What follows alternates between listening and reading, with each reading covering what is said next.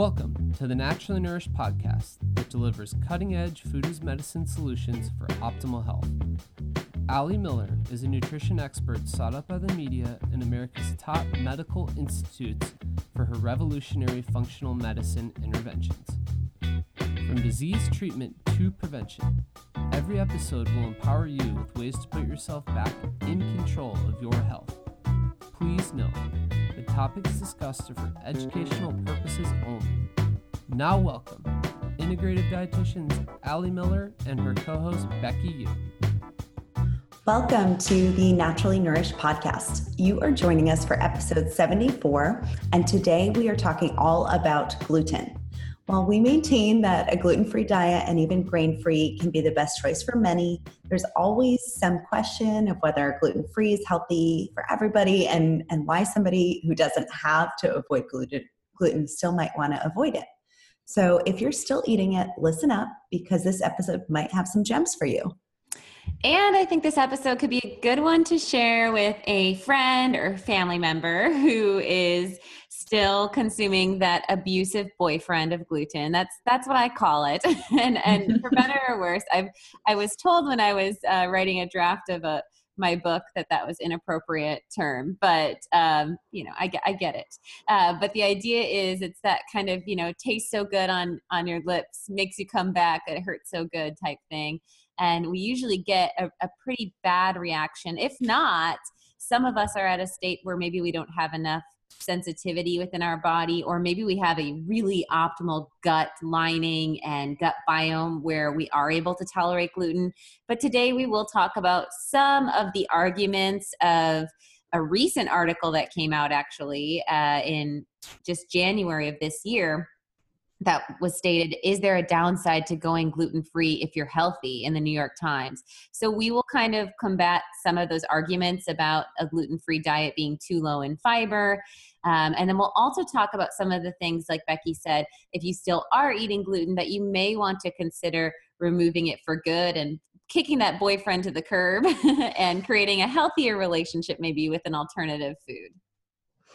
Awesome. So yeah, I feel like every couple of years, something like this New York Times article comes out and clients come running like, oh, you have me on gluten-free. Are you sure this is healthy? And like, you're getting so much fiber, you don't even know. Right, for sure. So let's start off with just defining the difference between gluten sensitivity and celiac disease and kind of the difference in frequency and also kind of how gluten sensitivity can act on or live on a spectrum a little bit. Sure. So as of now, it's estimated that there's over 200 million Americans that have celiac disease. And celiac disease is an autoimmune condition where the intestinal lining actually gets destructed or breaks down or damaged with a response to gluten. So when gluten exposure hits the intestinal lining, there is substantial intestinal permeability and damage with a celiac individual. And gluten sensitivity is someone that can have an inflammatory response and some level of what would be called in the medical field intestinal enteropathy or permeability. So there still can be intestinal lining damage. It's just to a less severity level of someone in the spectrum all the way of full-blown diagnosed celiac disease. And with celiac disease, we're talking specific to someone that has an autoimmune reaction to gluten. However, what we'll learn and discuss today is that gluten can still play a role in a myriad of autoimmune conditions, even if you don't have autoimmune-based celiac disease, because of the role that gluten plays on the gut lining for all individuals. So, like I said, it's about 2 million individuals that are diagnosed. It's estimated that there's at least double that out there, but that we're just not testing as aggressively. And the other end of the spectrum is so many people have now eliminated it because they've gone, more paleo or keto or a cleaner eating diet or just chose to go gluten-free. And the testing that diagnosis for celiac disease looks at an antigen relationship or a protein immunological relationship that needs to have the presence of gluten-based foods in the bloodstream to get a diagnostic positive. So there's some people that would test a false negative based on not consuming, and then some people that just aren't getting tested and are avoiding anyway. Okay, awesome. That makes a lot of sense.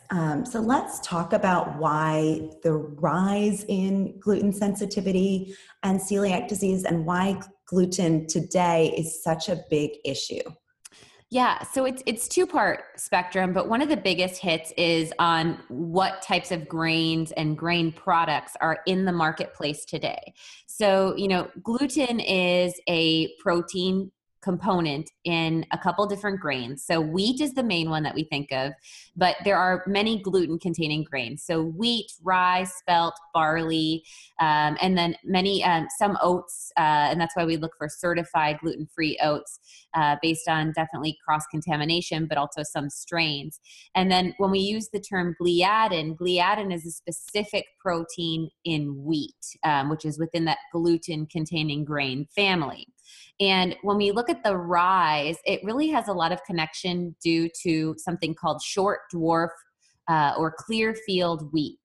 And this was talked about a lot, or brought to the conversation of I think the dinner table, or at least in nutrition practitioners, when we saw the book Wheat Belly hit the market. And I think that's where we really started to learn a lot deeper about this relationship of this hybridized, industrialized crop.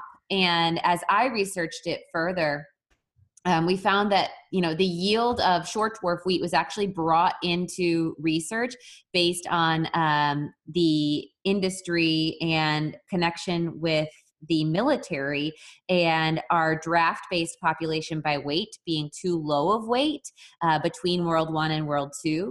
And so there were these big initiatives by governmental funding with the agricultural institutes to bring up obesogenic crops. And short dwarf wheat is one of those obesogenic crops. So wild. Yeah. I mean, it hit the marketplace in the 80s. And what's interesting is this also compounded at the time when the food pyramid was recommending 8 to 11 slices of quote unquote whole grain products, right? Per day, 8 to 11 slices of bread. Wow. And, this was recommended at the base of the food pyramid at the same time in the 80s that this processed hybridized fat causing pro-inflammatory higher gliadin, so higher inflammatory protein compound in that wheat hit the market. And that's the same time also that the American Heart Association was telling us to eat more whole grains. So we started doing more of the higher fiber, higher wheat containing products, which were more dense in this pro-inflammatory gliadin. So that's actually just one part of it. So, based on the hybridization, and the crop that we now call wheat is a different beast than the older heirloom varietals of like a stone ground red wheat, or some of the European varietals out there, or Becky, what's the name of the like Jovial is one of the brands. Einkorn wheat. Einkorn, thank you. Yes. Yep. So Einkorn with EIN is another form of a more heirloom varietal. But the short dwarf has significantly higher amounts of the gliadin and a higher yield, and it is obesogenic. So that was a big change. And then the recommendation to eat more of this crop, and to eat more of this crop with more wheat in a whole wheat form, right? Or added wheat fiber. Defatted wheat germ was added to a lot of products. And then the other piece is the sterility factor, that as we've gone through modern day society, we have substantially less diversity in our gut microbiome. So we have chlorine in our tap water, we have fluoride in our toothpaste, and also our drinking water, and all of these things that sterilize our gut. And that makes our gut more susceptible to damage. So I think it's a double hit on both ends of the spectrum. Okay, awesome. So that's really helpful in understanding why wheat in the US might be a problem. But oftentimes I hear from clients, and in my own travel experience as well, that going to Europe, someone could indulge in some pasta in Italy or a baguette in France with no issue. So a couple things are also at factor here. One of them is definitely a connection of stress. And so when we're looking at the stress response on the body, we've talked before about how you can be in fight or flight mode, which is that excitatory stress response, or which is that reactive, or you can be in the rest and digest mode, right? Which is the more mellow out timestamp when you're not stressed. And unfortunately, the good thing with travel is often, if we're at a villa in Italy, we should be very relaxed. I haven't been, but I would imagine I would be very relaxed. I don't know whose vacations these are, but I'm dreamy. And so during that time frame, I would have, definitely a more digestive enzymes being produced. So that plays a huge role. There's one particular enzyme of focus called DPP4, dipeptidyl peptidase 4, but we can all call it DPP4. But it has been shown in research to be involved directly with the breakdown of these proline-rich proteins, which are found in gliadin specifically, and it helps to modulate the immune response. So when you're more relaxed, you actually produce about 4 times the amount of digestive enzymes, and you may be manufacturing higher amount of this DPP4. Also, your immune system might be on less alert because you're not in fight or flight mode. So your immune system isn't like, hey, what's that? Pow, pow, pow. I'm going to get it. So you're not going to have as much, at least that's what my immune system does. Like a cartoon character. And so, you're not going to get as much of that immune reactivity or hypervigilant response when the surveillance system or the immune system is more mellowed out. So another thing we think of is, for instance, secretory IgA and glutamate. These are both markers that we see in research with stress that tend to have reactivity. So secretory IgA is a big marker of our salivary output that can be a driver of stress response. It's kind of like cortisol, where there's a sweet spot in the middle. It goes really high with an acute acting, and over time it goes really low. We can also look at IgA in the gut based on a stool sample. And IgA is a marker of leaky gut. So if the body is not stressed, the immunological gut lining will be intact more so, and we'll have less gut damage. So we should have less reactivity to the gluten. So that kind of follows the same argument, but that's speaking more to the integrity of the gut lining versus the enzyme production. But both of those play a role with structure and function of why we may better tolerate the gluten overseas. And then there's also the fact that when we're not under stress, we'll have a good biome function, so we won't have as much sterility in our gut microbiome. So probiotics, remember, play a role in the end products of digestion. So they actually eat away at the foods that we eat and can help to metabolize and break down food particles. And that's why we tend to say that sourdough bread is more tolerated than other breads. And that's because sourdough bread is, cultured. So the probacteria in that dough that's carried in that fermentation process actually breaks down some of the gliadin in the bread making process outside of your body. But that's the same way that those probiotics work inside of your body. So definitely when your bacteria state is optimized, you break down gluten and gluten-containing grains in a different way. So many factors. And then the fact that overseas, you might not be eating the short dwarf wheat, which is, again, substantially higher, I believe hundreds of times higher in this gliadin inflammatory compound. It's pretty wild. And gosh, I really miss sourdough. I actually was thinking about it when we were preparing for this. So I used to be able to indulge in gluten about twice a month. Actually, I would do a hard loaf of sourdough at Feast when they were around, which they did. Gosh. Yeah, they brought this, and I forget, pardon my ignorance, you guys, but I forget what exact culture is used. It's some form of a lacto culture that's used in sourdough. It's I believe a lacto fermentation, but they had an old world culture that they had brought back, hundreds of years old. And their sourdough bread had just so much character, and it had that hard, toothy crust. It was worth it with a big old slab of grass-fed butter. And I used to be able to tolerate that once a month. And then I would even indulge in I had this chocolate croissant thing with Revival Market. I was going to say it had to be Revival. For sure. They used lard. They used pasture-raised leaf lard in it. It was just super dreamy. And that was like, I would have a cortado in that, and it was like, boom. Life was good. And then as my practice picked up, as stress levels picked up, as especially if I was having any autoimmune flares, I would have a lot of GI distension, bloating, and sometimes chronic constipation after having consumption of the gluten.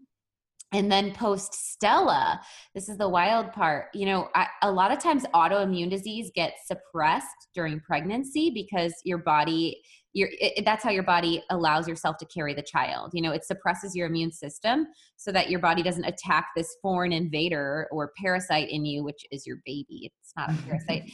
And so, you know, most people with autoimmune disease feel their best during pregnancy. I don't think that was me if you've listened to my pregnancy podcast. But anyway, I was able to have some indulgences, but I ended up going strict gluten-free during my pregnancy because I just didn't want any of the inflammatory elements that we'll speak to in a moment. So I was really strict through my entire pregnancy. And then I had a really crazy C-section where I was on IV antibiotics, and I had a really disruptive, you know, removal in the C-section where actually my intestines had to be slightly removed, actually, a totally weird, funky C-section because she was fused in my uterus, all the things. But I tried pizza when Stella was 2 months, and I distinctively remember, I was like, you know what? Like, let's just have a pizza night.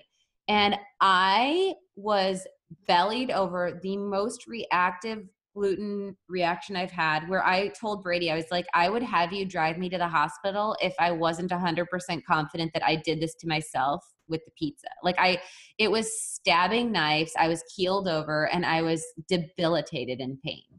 And so I have not craved sourdough since. I'm like, no. And now, and that was kind of the inspiration of doing this episode is, I think even in my past when I've been gluten-free, if I've been on a carb consuming day, I may not have requested the specifics of, you know, how potatoes, if they're coated in flour. There was in fact a restaurant that I was eating potatoes at that I didn't even know they were flour coated, or certain sauces. So today we want to empower you guys on the level of, you know, the ingredient as a secondary ingredient in many dishes so that you can get the big spectrum of the anti-inflammatory support within your body beyond avoiding the gluten in its most kind of common seen space, like croissants and breads and pasta and pizza and things like that. Oh yeah, it can be real sneaky. And I think we've both had the experience of getting glutened by accident at dinner and just feeling really off the next day. Oh yeah. Like hand swelling, joint pain. Yeah. Oh yeah. All of the things. So let's talk about another condition that can be caused by gluten consumption. You alluded to leaky gut. Yes. And let's make sure that we talk about what exactly gliadin and zonulin are here as well. Okay. So, you know, leaky gut is that fancy term that I mentioned, which is intestinal enteropathy, which is just a medical term for leaky gut, essentially. And it's a condition where something, in this case, the gliadin protein in wheat, but something can damage the villi. So there's villi and microvilli. And we have these like finger-like projections that line our small intestines. And these scoot food particles along the intestinal lining. And in the kind of spaces between these finger-like projections is where there's these brush borders along the microvilli. So there's villi, big fingers, and there's microvilli, tiny little fingers that line the fingers. And along there is these brush border enzymes. And it scoots tiny food particles, and that's where along that area of space is where we're supposed to absorb our nutrients. And that villi is supposed to scoot the larger particles out down into the large intestine to be finally reabsorb the nutrients that are available in the colon. But typically the colon is just doing the electrolytes, the B12, and the water absorption, and more so creating the bowel mass with the bacteria. So along that villi is where we absorb nutrients. Now, if the villi get damaged, we start to get larger spaces between these finger-like projections. So if you're taking your two hands and they're tight together, if you separate your fingers, you're going to see larger space. So what happens in this scenario is there are larger particles than desired passing into the bloodstream, and this can cause autoimmune-like reactivity. And this is leaky gut. So basically, the finger-like projections either get damaged or the junctions that keep them tight, the tight junctions have signaling that affect them to loosen. And zonulin plays a big role within that. So zonulin plays a role with the junction tightening, essentially. This is the easiest way to say it. And this is really new discovering in the last decade or so. So in 2006, there was a Scandinavian Journal of Gastroenterology that clearly showed that gliadin can affect zonulin in people even without the celiac gene or without the celiac autoimmune reactivity. So it demonstrated that zonulin levels go up, which is going to increase the intestinal permeability in the presence of the gliadin compound. And again, gliadin is the active protein particle in wheat. So that short dwarf wheat, which has higher gliadin, has higher reactivity to increase this zonulin, which is going to drive more of this leaky gut response. Got it. So this could be on just increased gluten sensitivity and autoimmune disease. I think this is a big driver behind food sensitivities as well. Yeah, so some people call zonulin as the doorway to leaky gut, basically. You know, it's that gateway. It opens the spaces. It's opening space so that any food particle can come through. Exactly, Becky. And so that means that you could all of a sudden become more reactive to avocado. If that's a commonly consumed food, you may not actually even react to the gluten, but some of the foods that you commonly consume, because the zonulin increases based on the presence of the gliadin, that's going to open the doors so that the food particles that you consume more frequently get into the bloodstream, and the immune system, just like a high pollen day, starts to say, I'm going to have an inflammatory response to whatever this is that's commonly getting in my way because it doesn't belong here. And the reality is it doesn't belong there. The junctions are supposed to stay nice and tight, and those large food particles are supposed to be further broken down by optimal enzymes, good bacteria, right? And be scooted further down the intestinal lining when they're broken down smaller and are able to be absorbed in the intestinal lining. So this leaky gut can definitely be drawn by the gliadin. And again, that's the particle that we find in wheat. And so there is a direct connection of leaky gut, regardless of if we have reaction to the gluten itself. Gluten does drive leaky gut in all individuals. Awesome. That's really helpful. And then let's talk about the presence of other anti-nutrients in gluten and grains that might replace gluten as well. Yeah. So, there's this concept of anti-nutrients, and what that basically means is something that blocks absorption or utilization, right? So there are compounds like phytates that are high seen in grains, and also lectins. And this is kind of some of the big arguments that we see with like the paleo diet. So lectins are in really high quantities in legumes and in wheat. And what they tend to do is they penetrate the cells of the lining of the intestinal lining and can create damage in that gentle, delicate lining of the epithelial. And so the epithelial is just the very tender lining of the gut. And so this is more of like a mechanical damage. So these are like hardy, big particles. And the idea is it's one of the plant's survival mechanisms to not be able to be absorbed and to actually damage the host or who's consuming the lectin-based foods. And that's why, we as humans, and we looked at kind of the paleo diet and things like that, we couldn't absorb and eat these grains until they were cooked, right? And so, the plant's natural defense is that if you eat these, you're going to go belly over. Like you're going to cramp and bloat and have gas and indigestion. And the other thing that's interesting is you're not going to probably absorb the nutrients that are in this food. And that goes back to the phytic acid or the phytates. So this also looks at, with more of a traditional like Weston A. Price approach to eating gluten, soaking your grains helps to break down the phytic acid, especially if you add a little bit of acid in there or lactobacillus. So adding like the liquid whey from your yogurt into your soaking grains can break down the phytic acid and help with absorption of things like vitamin A and vitamin C and zinc and magnesium. But if we don't break down the phytates in soaking and or sprouting the grains, even cooking the grains, we're not going to get optimal absorption. So both lectins and phytates have an anti-nutrient influence, and lectins actually have gut damaging properties. Okay, awesome. So, well, not awesome. Unawesome. Not that awesome. The opposite of awesome, but that's an awesome description. I think that's really helpful. And yeah, I always say plants don't want to be eaten. Plants like this are, they're just defending themselves. Right. And that's where we have to look at kind of our roots of what the most nutritionally dense foods are. And there's reason why certain things were avoided. And there's also a reason why there was traditional consumption of foods, and the more industrialized our food system gets, the further away from that. So again, going back to the timestamp when we soaked our grains and we milled our grains from whole, and we allowed them to activate their nutritional density and reduce that phytic acid and lectins, and we weren't stressed with smartphones and, never being off the work clock and all this blue light and all of the sterility factor and heirloom grains, maybe it wasn't an issue, but here we are today. There's so many factors at play. Yeah, for sure. Let's get into symptoms of gluten sensitivity. Pardon the garbage truck that you guys can probably. That's all right. That's my Monday morning. So gluten sensitivity, literally, we can go from anxiety to zits, honestly. It's a whole big gamut of different symptoms that can be associated.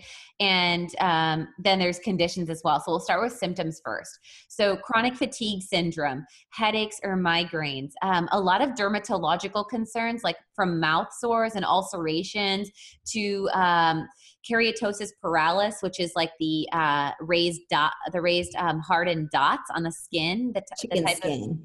Chicken skin and eczema, especially. That's one of the first things we definitely want to pull out from our kiddos when they're having sensitivity like eczema. Constipation, bloating, diarrhea, any GI disruption can be definitely gluten sensitivity. Joint pain is a very common one, as well as nerve pain. Inflammatory reactions like swelling, damage to the intestine, driving more food sensitivities or more food allergies, brain fog and anxiety and depression. And I want to speak to that a little bit more specifically in a moment. And then beyond eczema and psoriasis, we can see acne, brittle nails, and then there is definitely a connection within hypothyroidism. Yes, so a whole gamut of symptoms that you wouldn't necessarily associate to gluten until maybe you pull it out of the diet and you see some of those resolve. Let's talk about specific conditions or disease states or symptoms that we would use a gluten-free diet as one of the primary parts of someone's treatment. Yeah. So like I mentioned, because it plays a role with leaky gut, and because when we have leaky gut, there's more inflammatory immunological activity, one could argue that all autoimmune conditions should strictly eliminate gluten in all ways, shapes, and forms, because that is the root cause in many cases, or at least a root contributor to autoimmune disease, right? So whether it was the Achilles heel and the antecedent and driver, or whether it just plays a role in the expression of autoimmune disease, leaky gut is absolutely a factor, right? So, from things like multiple sclerosis to even looking at things like Hashimoto's, which we'll speak to, there is a direct thyroid connection, and rheumatoid arthritis, any autoimmune disease, it would definitely be a strong argument to pull that out. And then when we're talking specific to looking at gluten and thyroid, there is interference with the protein compound in gluten and the active thyroid hormone. And so there can be a mimicking influence. And when we're looking at our tissue transglutaminase and we're looking at our thyroid globulin compounds and the way that the thyroid acts on our thyroid antibodies. The thyroid antibodies and thyroid globulins, we can see a big connection with gluten sensitivity and that gluten binding. So Hashimoto's for sure is a big condition where we definitely strongly avoid gluten in all ways, shapes, and forms. And then also rheumatoid arthritis has been shown, actually a lot of research with the gliadin driving inflammatory reaction in joints. And then IBS and IBD, absolutely a specific one we would look at. And then there is a lot of interesting research, and especially as I kind of delved into the rabbit hole with my anti-anxiety diet book, in the role of gluten in psychiatric conditions. So we've seen in anxiety to the level of panic attack and depression, between 21 to 27% increase in reactivity when gluten is consumed, or reduction in symptoms when removed. And that goes even to things like bipolar and schizophrenia. And a lot of this ties to the antibody immunological relationship on the gliadin itself. And also a lot of it ties to the fact that there is opioid-like reactivity within the gluten family. And so there's opioid influence with both casein and gluten. And that can play a huge role with our body's mental health and mental stability and mood management. And addictive tendencies, which is what can drive the short dwarf wheat, which is already more dense in calorie structure and already more pro-inflammatory. And then we have the food addictive tendency to drive us to overeat. Well, that's the trifecta of why, we're all fat and sick and tired in this country. And like the rise of mood disorders for sure could probably be tied in there too. For sure. It's just like drug addiction with opioids. You get that high and you need more and more and more to cross that, to get that signal of satisfaction. Absolutely. Okay. So if someone doesn't have one of these conditions, or they don't really have the symptoms that we spoke of, should they still avoid gluten? Absolutely, because, there's the mechanism of it's pro-inflammatory. And when I was doing research for MD Anderson, I was having a really difficult time making the stage 3 breast cancer food as medicine plan as gluten-free. I had to argue with the board about, the cancer-free diet being gluten-free, because their whole argument was, well, gluten doesn't cause cancer.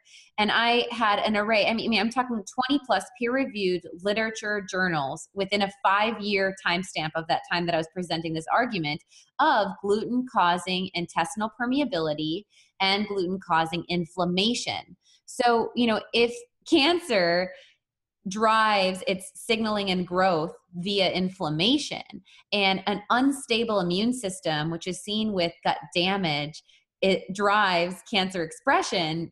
That's not that far of a leap to say that a high gluten diet drives cancer, or that avoiding and eliminating gluten strictly can help to rebound from cancer or help to drive remission.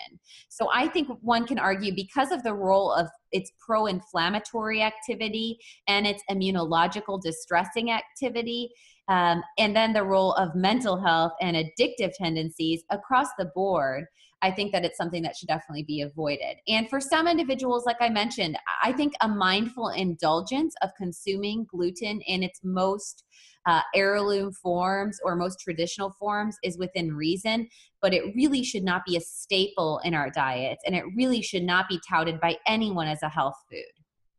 Sure. So maybe a croissant in Italy or something like that. Right. And we'll talk about some of the precautionary things that you can take to support your body.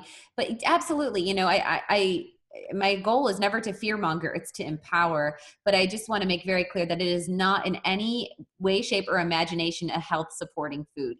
Whole wheat is not a health supporting food any longer. Croissants are French, by the way. Yeah. I just said Italy. Anyway. I'm sure there's. Clearly, I'm sure there are too. Clearly, I haven't eaten one in a very long time.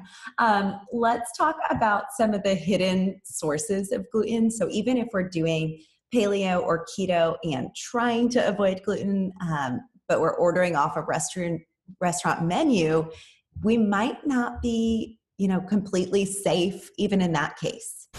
Yes. So like I mentioned with my potato example, especially during pregnancy, I was doing a little higher carb and not a little, I was doing like 90 to 120 grams, mostly 90, some days 60. I really listened to my body, and I recommend everyone to listen to your body when you're pregnant. I don't recommend being structured, or I have a lot of people with all of the keto work that I do asking about ketosis during pregnancy. And I think anything that you're restricting is not a good thing. But on the sense of qualitative restriction, like inflammation, that can be a good thing. So, things that are dredged, though, like I said, I was eating like maybe Yukon Gold potatoes or sweet potatoes or sauces. So anything that can be dredged. This is proteins or starchy vegetables or anything like even fried green beans, things like that. Always making sure that, of course, it's not obvious, like the breaded or floured dredged and then soaked in egg batter. That would be more of an obvious gluten, but some things you wouldn't be able to tell based on the texture. So checking on that sense of any form of dredging. And then we also would look for like pan sauces, things that are reduced, like even if it's like a gravy, a lot of times wheat flour or just white flour, right, that also has the gluten, is going to be used as a thickener. So white flour is used often as a thickener. A lot of condiments, unfortunately, can even have binders that contain gluten. So like from sauces and even salad dressings to watch out for. And then adding like batters into scrambled eggs is surprising, but that's been seen. And so to make fluffier egg products, I've seen flour being added to thicken mashed potatoes. So things that we might think would be grain-free. A lot of restaurants luckily are adding, gluten-free on their menu. And what's really cool is even a lot of the like more foodie based things. I love out in Austin here, for instance, Odd Duck is like a farm to table restaurant, which does really fancy food, and they have a specific gluten-free menu. So it really makes me feel confident down to the level of exact ingredients and no contamination.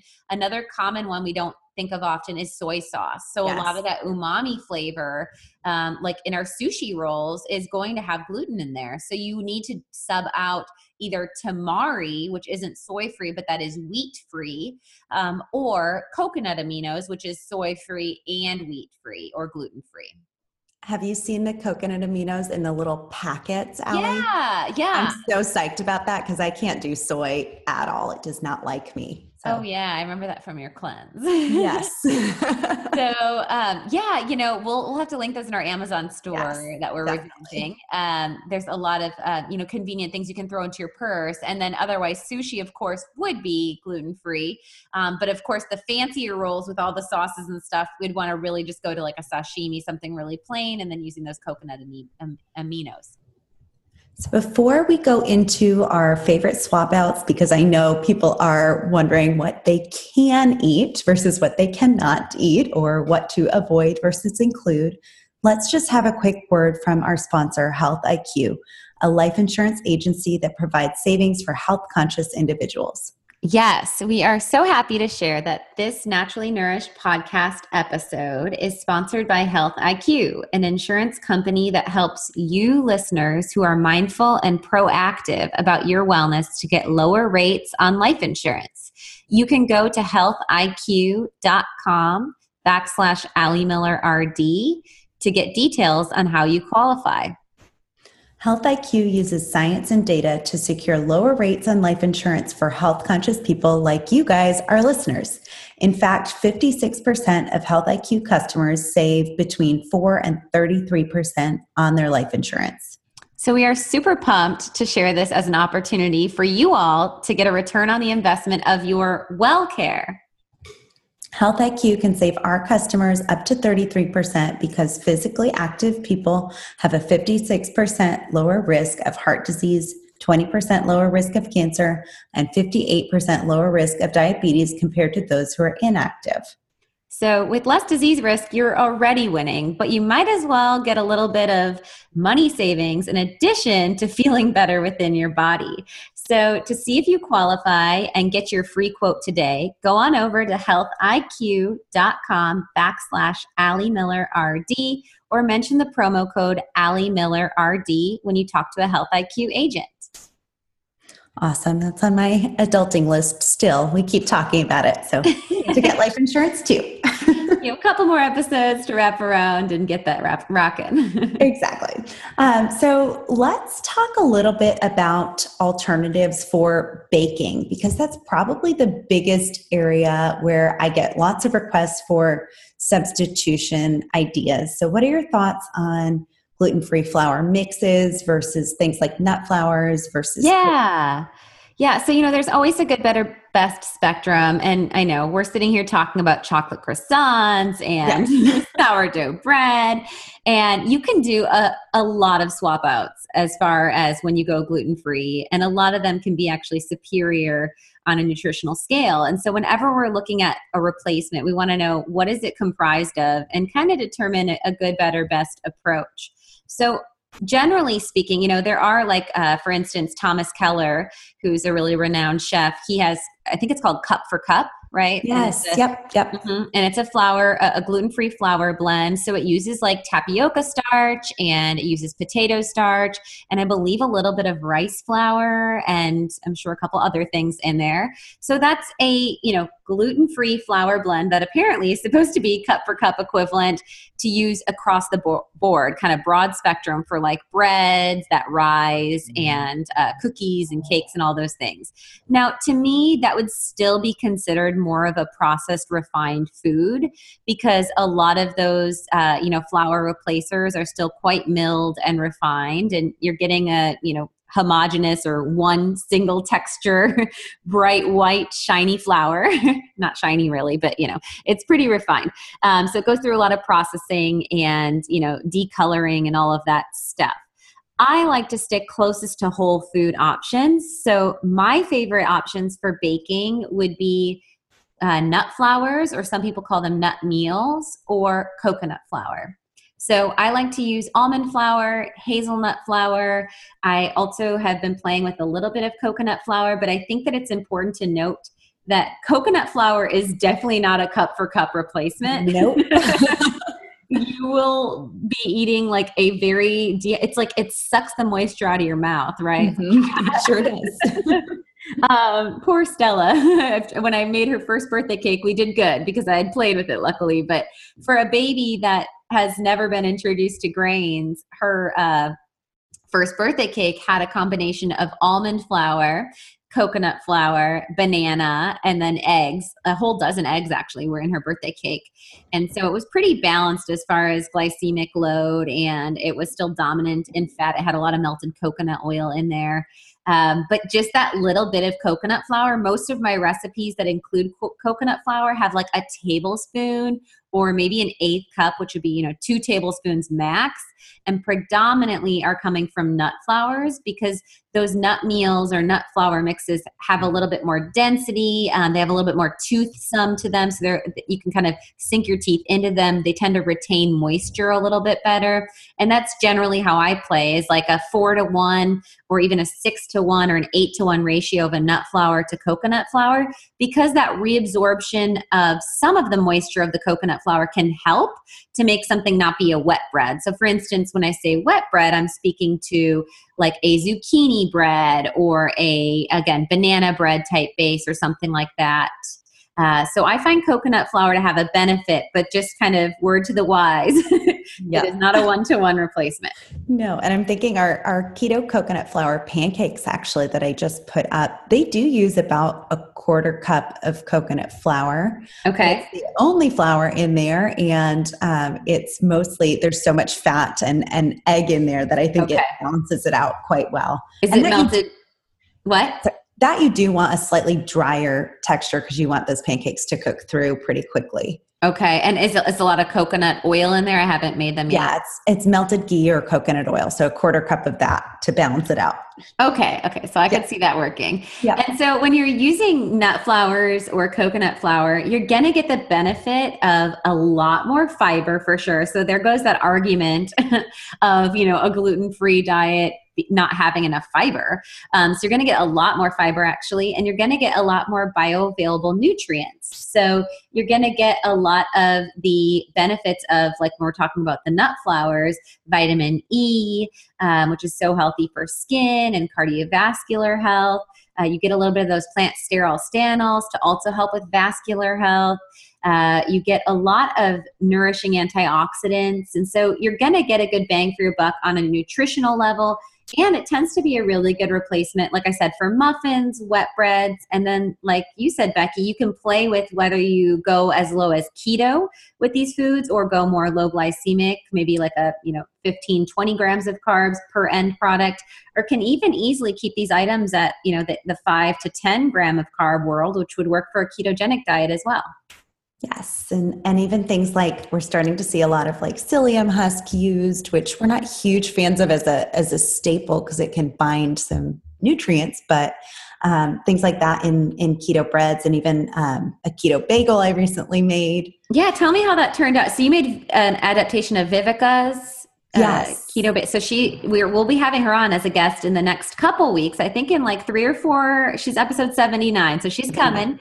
And she wrote the book Keto Paleo, and one of her famed recipes is the keto everything bagel, and it uses egg whites and psyllium husk.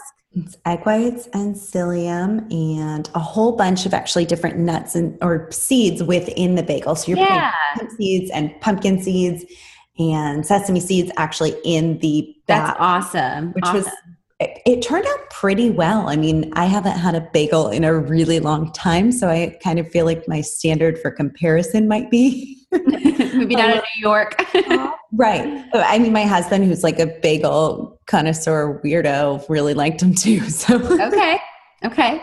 And yeah, I mean, so like you said, the psyllium husk also, there's a couple companies that are starting to use that. And yes, like Becky said, we don't like to recommend psyllium husk as a fiber supplement on a daily basis because it can bind minerals and drive mineral imbalance.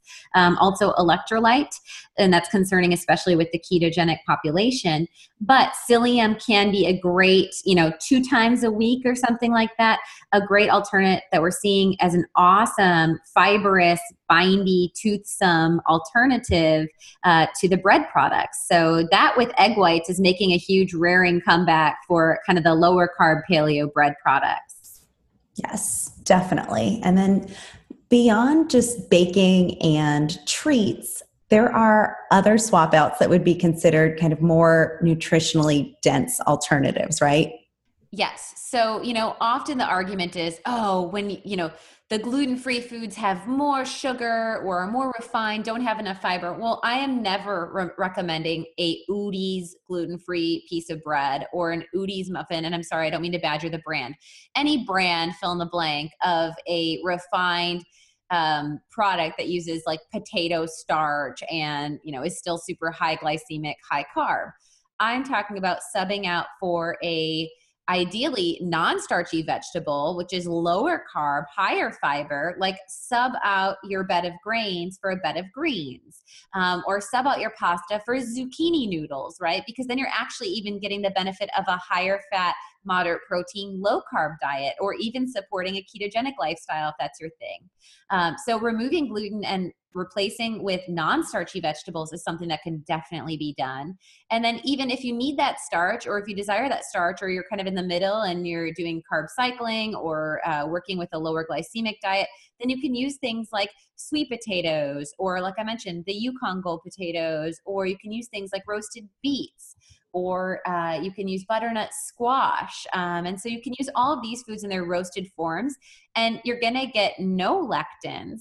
You're going to get less of those anti-nutrients, if any, depending on your choice of your particular food, and a lot more bioavailability, that means, of nutrients, including antioxidants, vitamins, and minerals.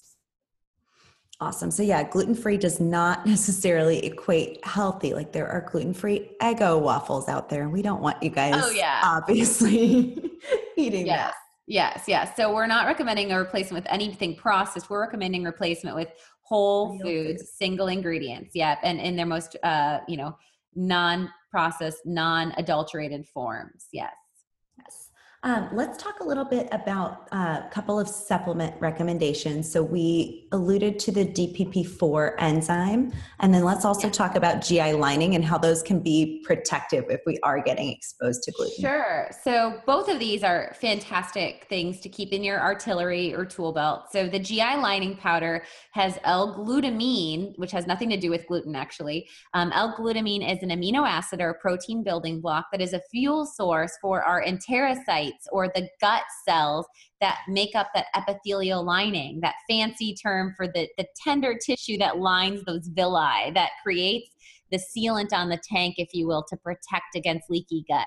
So GI lining powder is something that we use with every single patient that we're working with the inflammatory food panel, and we're doing their gut rehab process and healing leaky gut. We always remove the lighter fluid or the pro-inflammatory foods, and then we kind of seal the tank.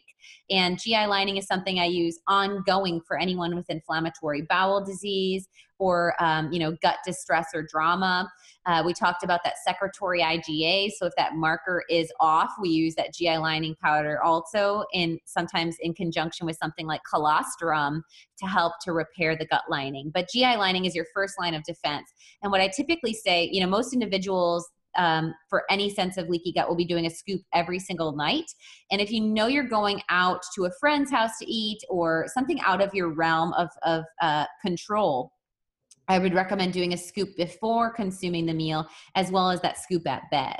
Or if you weren't able to anticipate, you could double down at bed and do 2 scoops or add a scoop in the morning. And that's going to help to protect your gut lining from that damage or that exposure to the gliadin or any of the gluten-containing grains. And then the Digestate enzyme that we have has the DPP4 in there. It's just such an awesome digestive enzyme product. So I recommend people to take that definitely with the largest meal of their day. When we get started, most people are taking about 3 to 6 of these capsules before every time they eat. After about 6 weeks of consistent use, their body has learned how to produce enzymes more appropriately, and then they use it with maybe their most dense meal, definitely anytime they dine out, to again be kind of I say that it's an insurance policy versus a permission slip, right? So it's an insurance policy that helps your body to break down the gliadin if you get any of that cross-contamination or exposure. And then, if you are planning to indulge in a gluten-based food, you might take 2 of the Digestate enzymes and again, double down on the GI lining. So at least you're not getting as much insult or injury from your selected indulgence. And that's reasonable too. So you can be proactive and protect and shield your body, as well as shielding would be the GI lining powder, and then as well as protecting the metabolism and the breakdown so that there's less of the reactive compound hitting the gut lining. And that's with the Digestate enzyme. Yes, and I know you and I, whenever we dine out together, one of us pulls out Digestate. I keep them in Stella's diaper bag everywhere. Yes. Yep. Let's just close out with a couple of our favorite swap out specific recipes that we'll link to in the show notes to replace some of those gluten indulgences. Yeah, and I would call out and shout out for sure, the Naturally Nourished Cookbook is 100% gluten-free, you guys. So if you're intimidated, or again, if you have a family member that you feel like would really benefit from going gluten-free, I think that this podcast should hopefully draw some light on, what gluten is, if it's okay for people that are even healthy, and this whole scenario, and then some things to look out for. And maybe pairing that with a copy of our cookbook will be an awesome introduction to how they can optimize their whole body health. So that's my plug. It has a 12-week meal plan. So when people are confused and overwhelmed with what can I eat, it's a great entry point, and it has a huge spectrum from even including certified gluten-free oats in, I think, 1 recipe, and a couple beans in, I think, 1 or 2 recipes. The remaining book is grain-free as well as gluten-free, but the whole thing's gluten-free. And there's about 60% of the recipes in there are ketosis friendly. So there's even very low carb to moderate carb recipes. So a really good spectrum for people that are tipping their toe into optimal eating and want to kind of experience what that looks like. And it gives them a 12-week meal plan to lay out how they can do that with pairing their grocery shopping and their meal prep. So that would be a huge thing. So any recipe, yes, right, of the 100+ recipes in the Naturally Nourished Cookbook, and we'll definitely put a link in there with maybe a promo code for the next couple weeks. And then things like our sweet potato toast, or our cauliflower toast, or the Zoodles 3 ways. I think we name dropped a couple different things that are awesome swap outs, and we're always talking about removing the grain products anyway and subbing out for a more nutritionally dense food, like getting eggs on the breakfast table and pulling out the cereals and the toasts anyway. So I think that when you're following a whole foods-based diet with single ingredients, it helps to kind of understand and wrap your mind around this process. Awesome. So that's it for today, guys. I hope we've shed some light on the continuing issue of gluten consumption if we are still eating gluten or if we've got a family member that is still consuming gluten.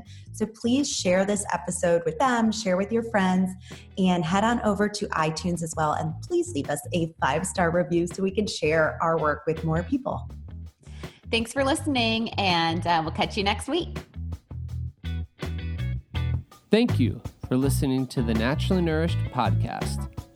Visit our blog at AllieMillerRD.com for recipes, wellness tips, and food as medicine meal plans. Connect with Allie and Becky at AllieMillerRD on Instagram, Twitter, and Facebook. Until next time, stay nourished and be well.